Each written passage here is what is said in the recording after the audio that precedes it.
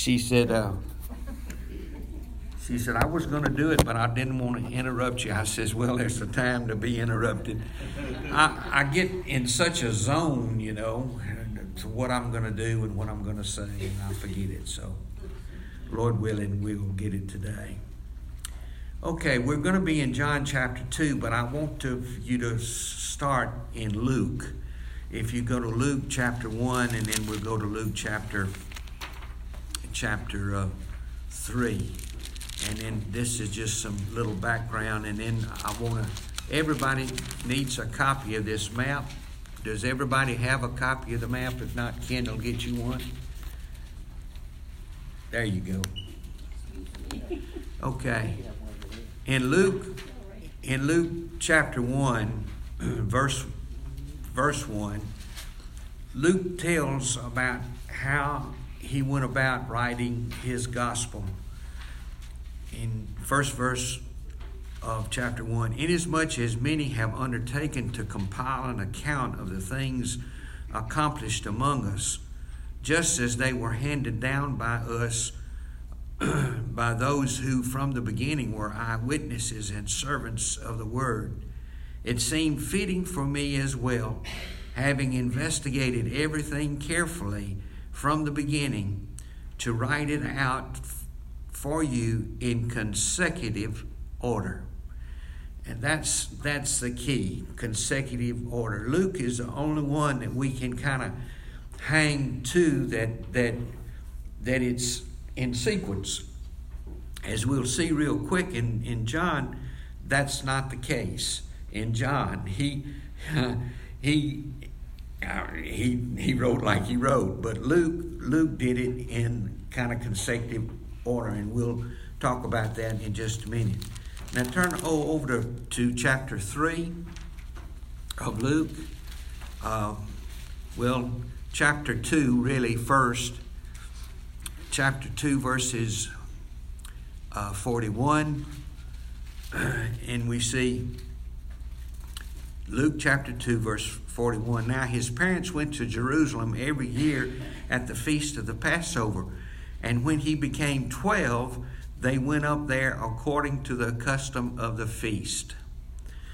Okay, now turn over to Luke 3, verse 23. When he had begun his ministry, Jesus himself was about 30 years of age and was supposed the son of Joseph. So, Luke did it in consecutive order, and we have him in the temple at 12, and he began his public ministry at 30. And we don't know anything about those 18 years, not from Scripture.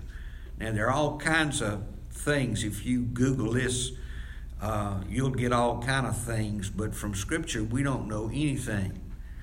Mark Lowry said one time, he said, good gracious, he said, God was in the house. Didn't anybody write it down? But anyway, that's where we are. Now pick up your map, and if you will, hang on to this for the rest of the study of John, because we're going to be talking about places. We're going to be talking about places.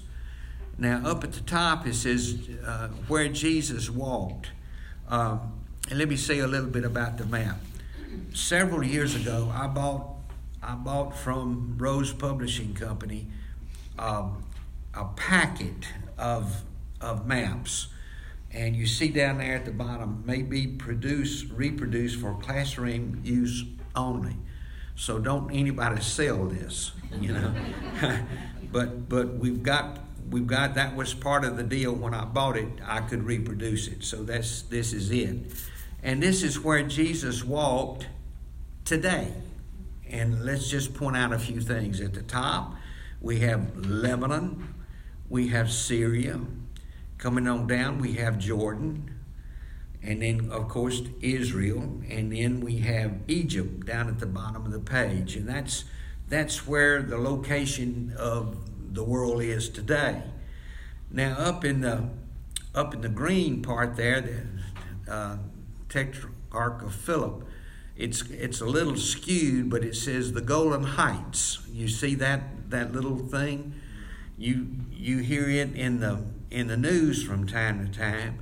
And in the bottom left-hand corner, you see the Gaza Strip, and that's where all the rockets go and from. And you see it's not very far from Jerusalem. If you see that little scale at the bottom of the page, it's a little over 50, 60 miles from the Gaza Strip to Jerusalem. So they're right there in the middle of all this thing.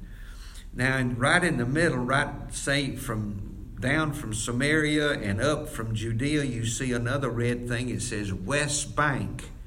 You hear that in the news from time to time. So this is a modern map of an ancient place. Now we'll keep on going. You see the Sea of Galilee. Right in the middle where it says Galilee, and go right on up and you see Lake Huldah. That's the beginning of the Jordan River. And the Jordan River is the red line, which is also the boundary line of, between Israel and Jordan and so forth. And of course, it stops at the Dead Sea. The Jordan River stops at the Dead Sea, and there's no outlet there. But the Jordan River we've talked about when Jesus was baptized. Anyway, that's where it was. Now, you've got your scripture there. Back in chapter 1, verses 28 of chapter 1, it says, these things took place in Bethany beyond Jordan.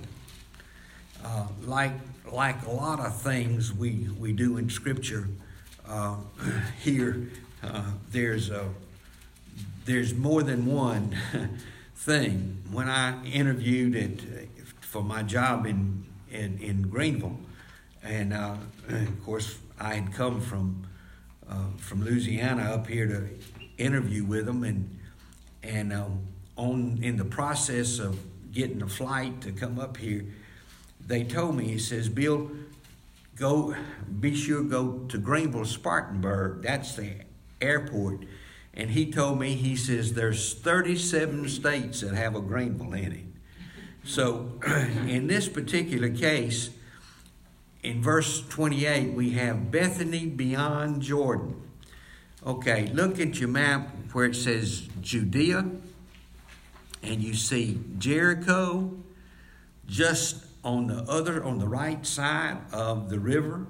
There is where Bethany beyond Jordan was.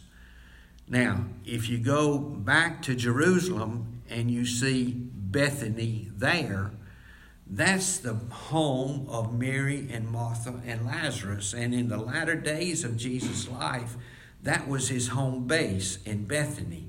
But where John baptized was the Bethany beyond Jordan, which is there. And so another little fact, and we'll get all of this put together.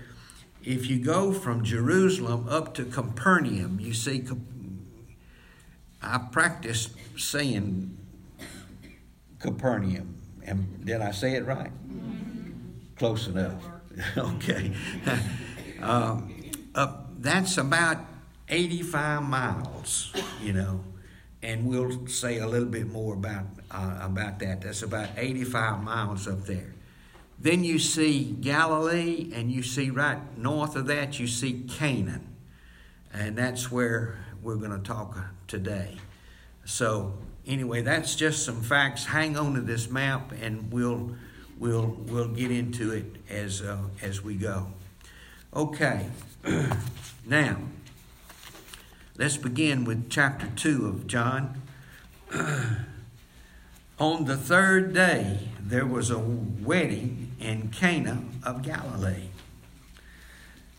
Okay, coming back to what we said, when Jesus started his public ministry and he was around Bethany, beyond Jordan, where they were baptized, because in verse 35, his public ministry started in chapter 1, and he says, the next day John was with his 2 disciples, and we were talking about Andrew and Simon and John and James, and then Nathaniel, Philip and Nathaniel, and the next, on the third day, most scholars says the third day after Jesus was talking to Nathaniel.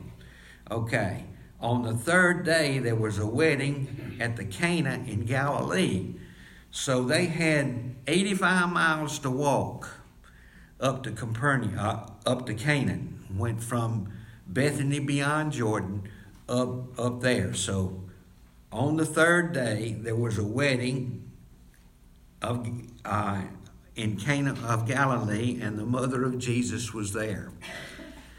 And both Jesus and his disciples were invited to the wedding. All right, his disciples at this point were 5. Stay with me. Andrew, Simon, Peter, James, John, and Philip. That was the 5 at this point. So Jesus and his disciples at that point were invited to the wedding. He says, and the wine ran out. And the mother of Jesus said to him, they have no wine. And Jesus said, woman, what does that have to do with us? My hour has not come. His mother said to the servants, whatever he says to you, do it. Now there were 6 stone water pots set there for the Jewish custom of purification, containing 20 or 30 gallons each. And Jesus said to them, fill the water pots with water. So they filled them to the brim, and he said to them, draw out some now and take to the head waiter. So they took it to him. When the head waiter tasted the water, which had become wine, and did not know where it came from, but the servants who had drawn the water knew, the head waiter called the bridegroom and said to him, every man serves good wine first, and when the people have drunk freely, then he serves the poor wine. But you have kept the good wine until now. Now, there's a lot we need to unpack there.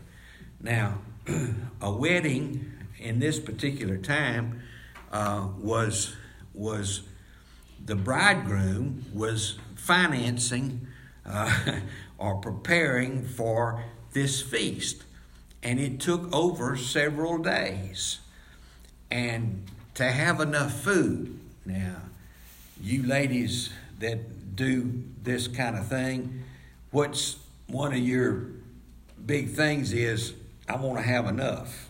You know, I live with a girl that does that, and we eat little sandwiches for weeks after sometimes. That's not really true, but I kind of enjoy the grazing after, but we want to have enough, Bill. We want to have enough. So in this particular case, they had miscounted, so to speak. And Mary was around and says, they've run out of wine. She knew who to go to, and that's all she said. And Jesus said, woman, my time's not yet. Now, Mark Lowry says in his little comedy routine, he says, if I would have called my mama woman, he said I would have wore my teeth around my neck. But according to Swindoll and others, that was perfectly normal in the time that they lived in Israel. So Jesus said, what has that got to do with us? But you know, he did what his mama told him to do. He was an obedient son, and he did what his mama told him to do. And so they filled these water pots, about 150 gallons worth. And when they dipped it out, he said, take it to the head waiter. And he says, you know, you've got the best now, you know. And he complimented him on that particular situation. And then Jesus said, or they said in verse 11, as we stop, this beginning of his signs Jesus did in Cana of Galilee, and manifest his glory, and his disciples believed in him. Call it signs, call it miracles. The Jews were always wanting a sign, you know, show us a sign. And finally, in the latter part of his ministry, he said, you've seen enough signs. You've seen what I've done. We have 35 recorded signs, miracles that Jesus did in the four Gospels. 8 of them we have recorded in John. Now, John was an old man. He knew of the Synoptic Gospels, and he kind of added 2. And these 8 signs that we're going to see, the miracles, this was the first one there at Cana, are not recorded in the other ones. The other signs are recorded almost without missing in all 3 Gospels, Matthew, Mark, and Luke. So anyway, this is the beginning of his signs or his miracles, and manifest his glory, and the disciples believed in him. Okay, so again, Mark Lowry says, I'm glad that Jesus' first miracle was not raising from the dead or not healing somebody. He said Jesus' first miracle was turning water into wine just to keep the party going. And so we have to look at that, and there's a lot of truth in that. Now, in verse 13, we don't know how much time is between verse 12 and verse 13. We have no idea. You know, Luke did it in consecutive order. We don't know how much time here. But we have, if you have a headline or a paragraph marking up there, mine says first paragraph, and cleansing of the temple. The Passover of the Jews was near, and Jesus went up to Jerusalem. So he was in Capernaum, and so now he's back down the 85 miles, back down to Jerusalem. And he was at the Passover, and he went up to Jerusalem. Now, on the Synoptic Gospels, we have the cleansing of the temple almost right before his crucifixion. We have here, John's putting it at the first of his ministry. The commentators that I read from this week said that this was probably the first of 2 cleansings. That the first time that Jesus, it surprised him. And we'll see that in just a minute. He walked in there and he made a move. The second time, and as the Synoptic Gospels put it at the end, it was a different show. Now let's just look at one of them. Turn with me, if you will, to Matthew 21. Matthew 21, verses 13 and 14. One of the reasons we know that there are 2 is because the narrative is so different. Matthew 21. Don't do like I did and go to chapter 13. Matthew 21, verses 13 and 14. 12 and 13. Everybody with me? And Jesus entered the temple and drove out all those who were buying and selling in the temple, overturning the tables of the money changers and the seat of those who were selling doves. And he said to them, "It is written, my house shall be called a house of prayer, but you have made it a robber's den." So all the synoptic gospels basically give 2 verses to the cleansing of the temple. But we're back in John now. John chapter 2. He gives much more narrative, and he adds a lot more to it. Okay, beginning of verse 13 of chapter 2, John. And the Passover of the Jews was near, and Jesus went up to Jerusalem, and he found in the temple those who were selling ox and sheep and doves, and the money changers seated at their tables. And he made a scourge of cords and drove them all out of the temple with the sheep and the oxen. And he poured out the coins of the money changers and overturned their tables. And to those who were selling the doves, he said, "Take these things away. Stop making my Father's house a place of business." Don't you know that was a chaotic when they got all the animals and everything out of the way? Okay, I'm going to read this because Swindoll does a better job than I do. He said, by the 1st century, the festival looked very different. It's hardly resembled the solemn event of Israel's exodus from bondage. He said, a corrupt priesthood had corrupted the temple by their greed. The courts of the complex had become a mixture of a flea market and a stock market. This so-called Anna, who was named for a godlike figure who once held the office of the high priest, but had been deposed by the Roman government for more than 15 years earlier. Since that time, he ruled through a series of puppet priests.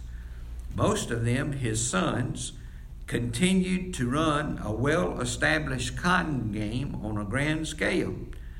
Putting it bluntly, he was corrupt to the core. Throughout the year, and especially at Passover, all Jewish males were expected to visit the temple, to pay the tax required by the law of Moses, and to sacrifice an animal. On the Passover, the sacrifice was to be a lamb, and as always, it had to be without blemish or defect.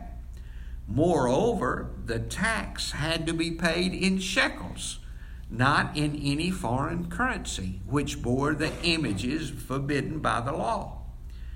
Annas and his cronies set up station in the temple court for the purposes of exchanging foreign money for shekels for an exorbitant fee, and he supplied sacrificial animals for which he charged top price.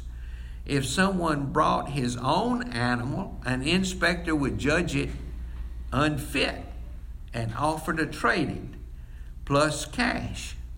Undoubtedly, the inferior animal would become somebody else's superior sacrifices.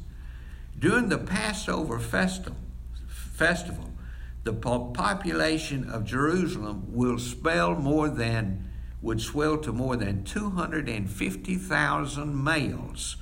Josephus put the number of people, males and their family, close to 3 million.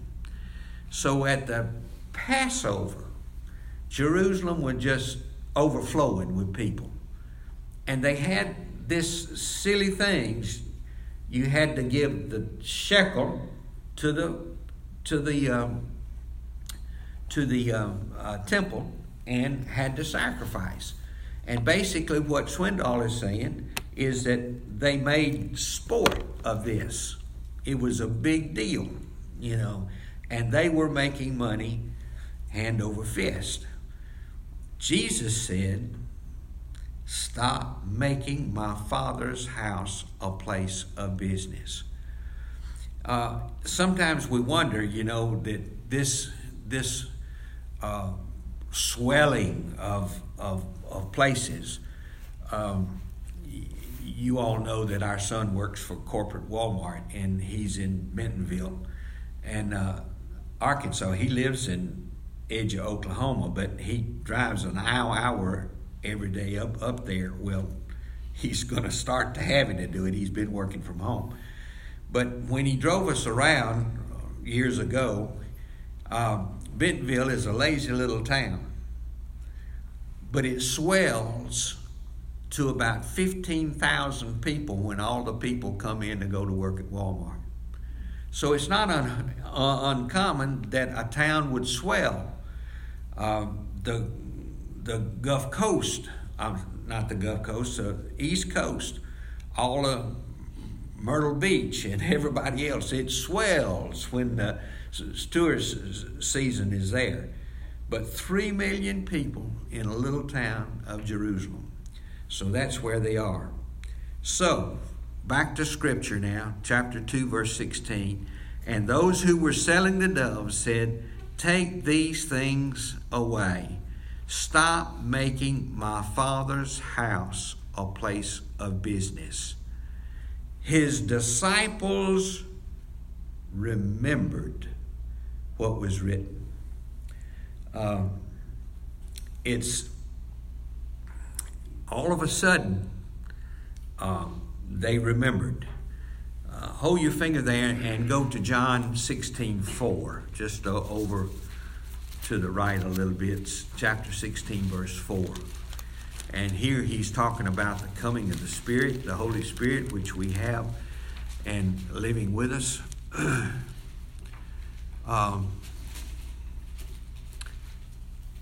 Let's begin in verse 1 of chapter 16. These things I've spoken to you so that you may be kept from stumbling.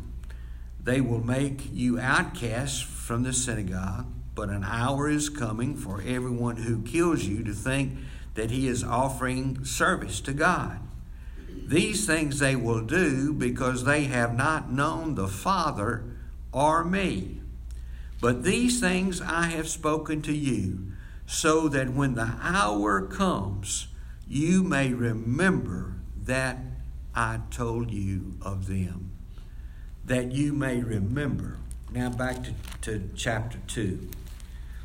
Basically what John's doing here in verse 17 is a parenthesis. He's talking about don't make my Father's house a place of business. And then he puts a parenthesis. He said, my disciples remembered that what was written. Zeal for your house will consume me. So his disciples remembered what was written in Psalm 69. For the zeal of your house will consume me. Consume me. So they remembered that. And then he picks up in verse 18. The Jews said to him, what sign do you show us as your authority for doing these things? As they were trying to corral the animals and pick up the thing, he says, what authority have you done? What authority do you do this? And Jesus didn't answer them, but he did in one sense. Verse 19, Jesus answered them, destroy this temple, and in 3 days I will raise it up. What authority do you have to do that? Nothing he did in breaking up the party there in the outer courts of the temple. It wasn't immoral. It wasn't illegal, but he was being the Son of God, and he says, this has got to stop. Now, he says, they ask him, what's the authority you are? And he said, destroy this temple, and 3 days I'll raise it up. Now, that statement later on is one of the things that they said, I'm going to nail you to a Roman cross because of what he said. He said, you destroy the temple in 3 days, I'm going to raise it up. Now let's just talk a little bit about the temple. Excuse me. Well, let's look at verse 20 first. The Jews said, it took 46 years to build this temple, and you will raise it in 3 days. Now, Solomon built the temple. We went through 1st and 2nd Samuel, and David collected the material, but he says, you're not to build the temple, but yet your son is. When we get in First Kings, we realize what he did. He got Hiram, the king of Tyre. They came over there, excuse me, and according to Scripture, they built Solomon's temple in 7 years. And the magnificence of Solomon's temple. It was overlaid with gold. It was a beautiful edifice. And everybody says Solomon's temple. Okay. They were disobedient.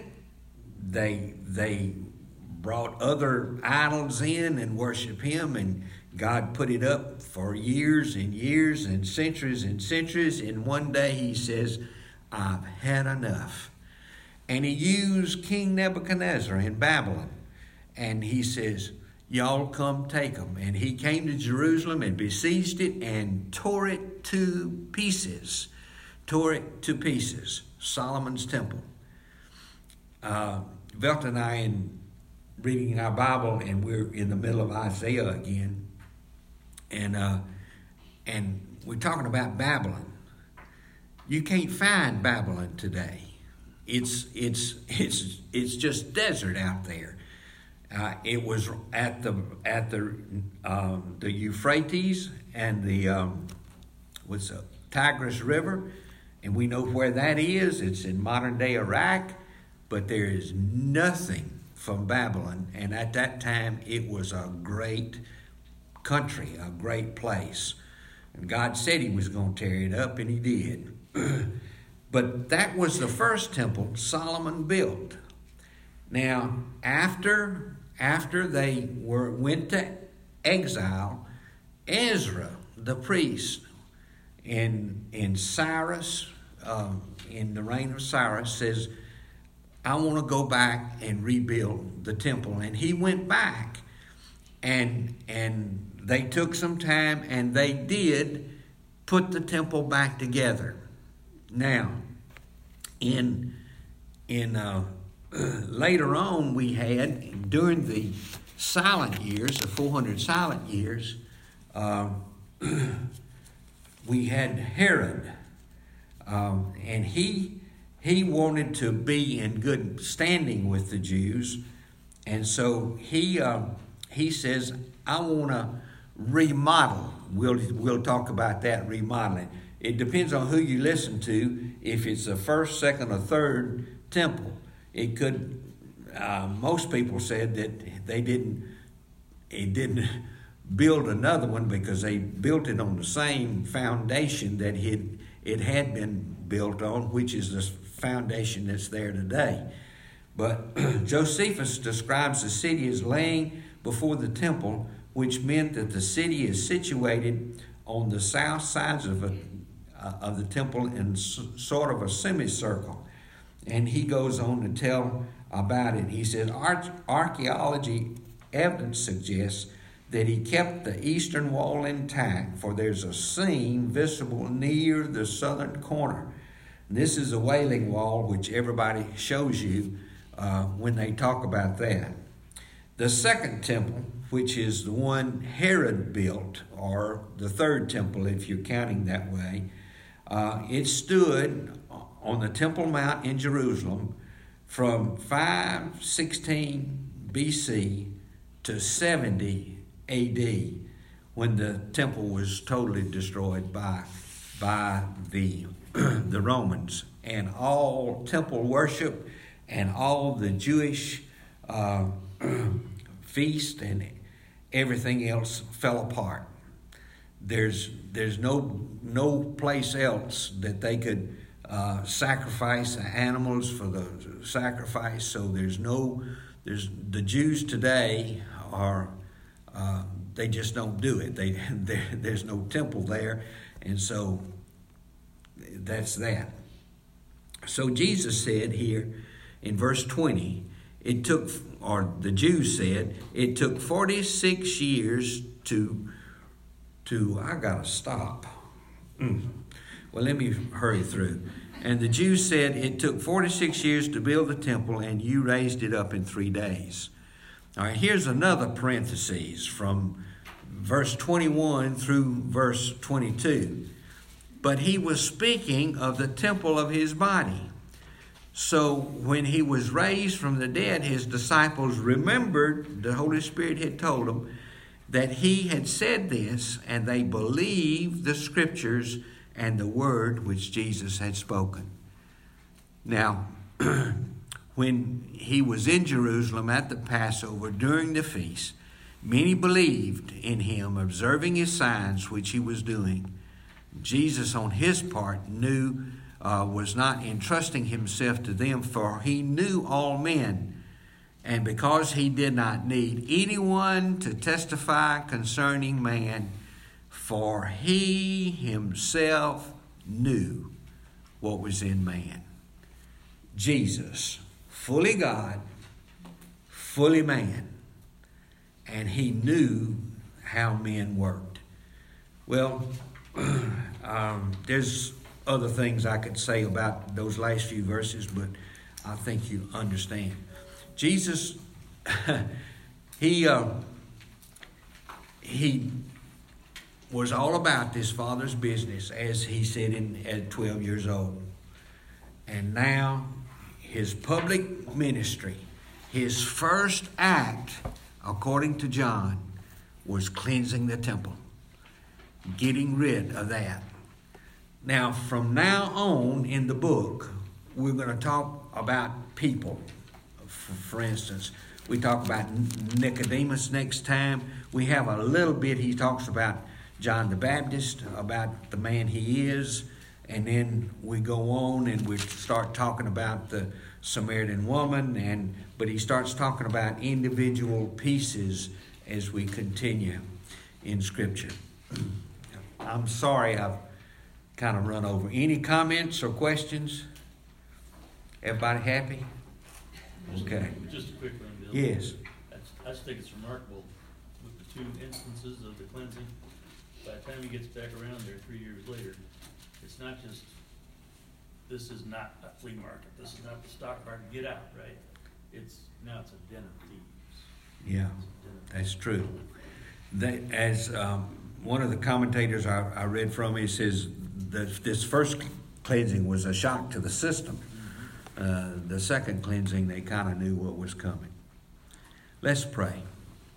Lord Jesus, we thank you. We ask that you continue to bless us and be with us. Thank you for the word. Thank you for allowing John to write, and he filled in the blanks for some things that the other gospel writers didn't write, and we thank you for it. We can hold it in our hand and we can read it. Thank you for that. As we go to the further services, be with everything that's said and done and prayed. Be with Pastor Bobby, and be with Tracy, be with everybody that has anything to do with the service. And may your Holy Spirit just continue to dwell among us. And we thank you. And I thank you for these sweet people who are here, who love you and who love one another and who love this church. So bless us, Lord, as we go. And we thank you. In Jesus' name, Amen.